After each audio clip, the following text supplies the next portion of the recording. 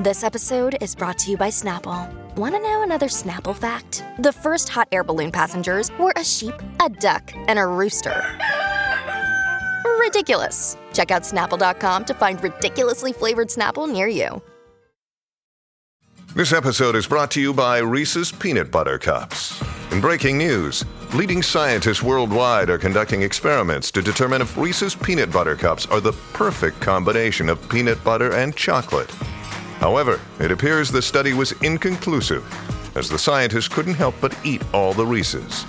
Because when you want something sweet, you can't do better than Reese's.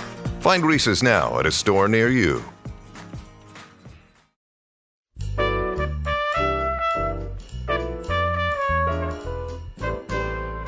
I'm Jo Reed, and this is Behind the Mic with AudioFile magazine. This week, I have Alan Minskoff with me. He is a contributor to AudioFile, and it's always a pleasure when you're here, Alan. How are you? I'm good. Happy New Year and happy first taping of 2023. And exactly. We're going to do all nonfiction this week, atypically for us. Wow, that is atypical. So where are we going to begin? We're going to begin with a person who I admire greatly, the essential Dick Gregory, which is read almost entirely by Joe Morton, even though there are other readers. There's a short chapter in a female voice, and his son has a short piece, but it is really Joe Morton's audiobook. And Joe Morton, I think, as you know, is a master. Yes. He literally impersonates and emulates Dick Gregory simultaneously. And what I hope with this audiobook is it gets a wide listenership. It's brilliantly narrated, A, and B, Dick Gregory is worth remembering.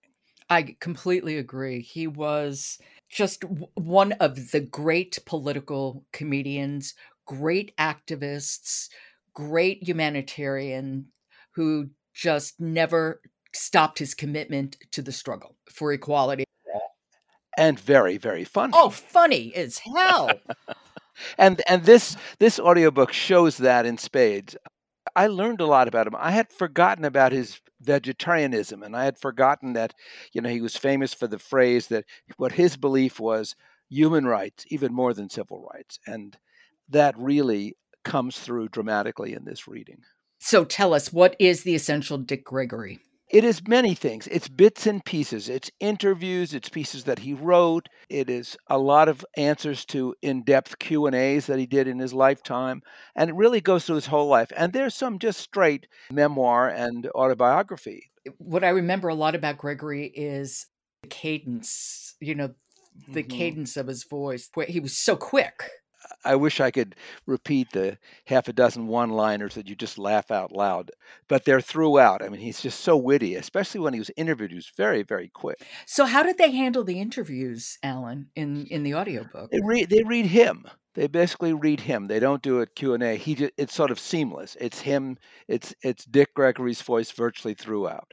There are things I had no idea about. I did not realize that he was a competitive runner in college. I didn't know these things about him. Of course, he's from St. Louis, and the sound sample we're going to listen to talks about his youth, and it has his wit. All right, let's listen to it.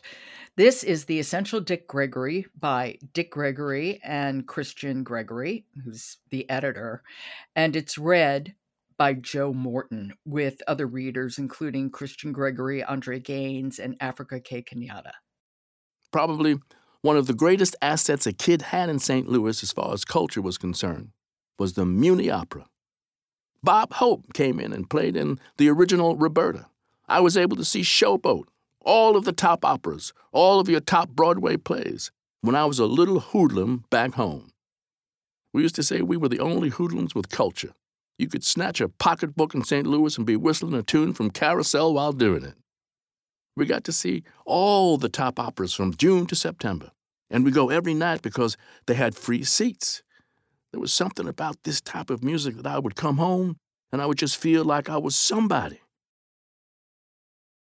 Okay, I have so much to say about this. First of all love to Joe Morton. Second of all, hoodlums with culture. This is very funny. But third of all, as funny as it is, and it is, that picture that he paints, he just brings you back to that time. He really does. I mean, and just hearing the music, but remembering what he's talking about is something quite unusual and quite unique that made him who he was, because he was not just witty, but he read a ton. He was very thoughtful. He served in the U.S. military, although you know what he did in the U.S. military? Here's another thing you learn. He did shows. He performed when he was in the U.S. military. He honed his I craft. did not know that. I didn't I either. did not know that. Interesting. So let me make that clear to our listeners. You're going to learn a lot about Dick Gregory, the time, the 50s, you know, his meteoric rise. He wrote a bestseller in the early 60s, which is aptly titled The N-Word. So, I mean, it's not titled The N-Word, it is The N-Word. And what does he say in the introduction? Mama, just know every time somebody says this word, I'm going to get a royalty. Something like that. It was something so funny and outrageous. I'm a great fan, and this is a great way for you to start 2023 as far as I'm concerned, Alan. Thank you. We wanted to start on a high note, and a high note with a smile. Yes. And that is The Essential Dick Gregory by Dick Gregory and Christian Gregory as his editor. It's read by Joe Morton with Christian Gregory, Andre Gaines, and Africa K. Kenyatta. Well, thank you so much, Alan, and we shall speak tomorrow. I look forward to it.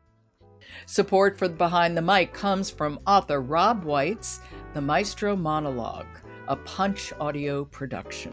I'm Joe Reed. Talk to you tomorrow.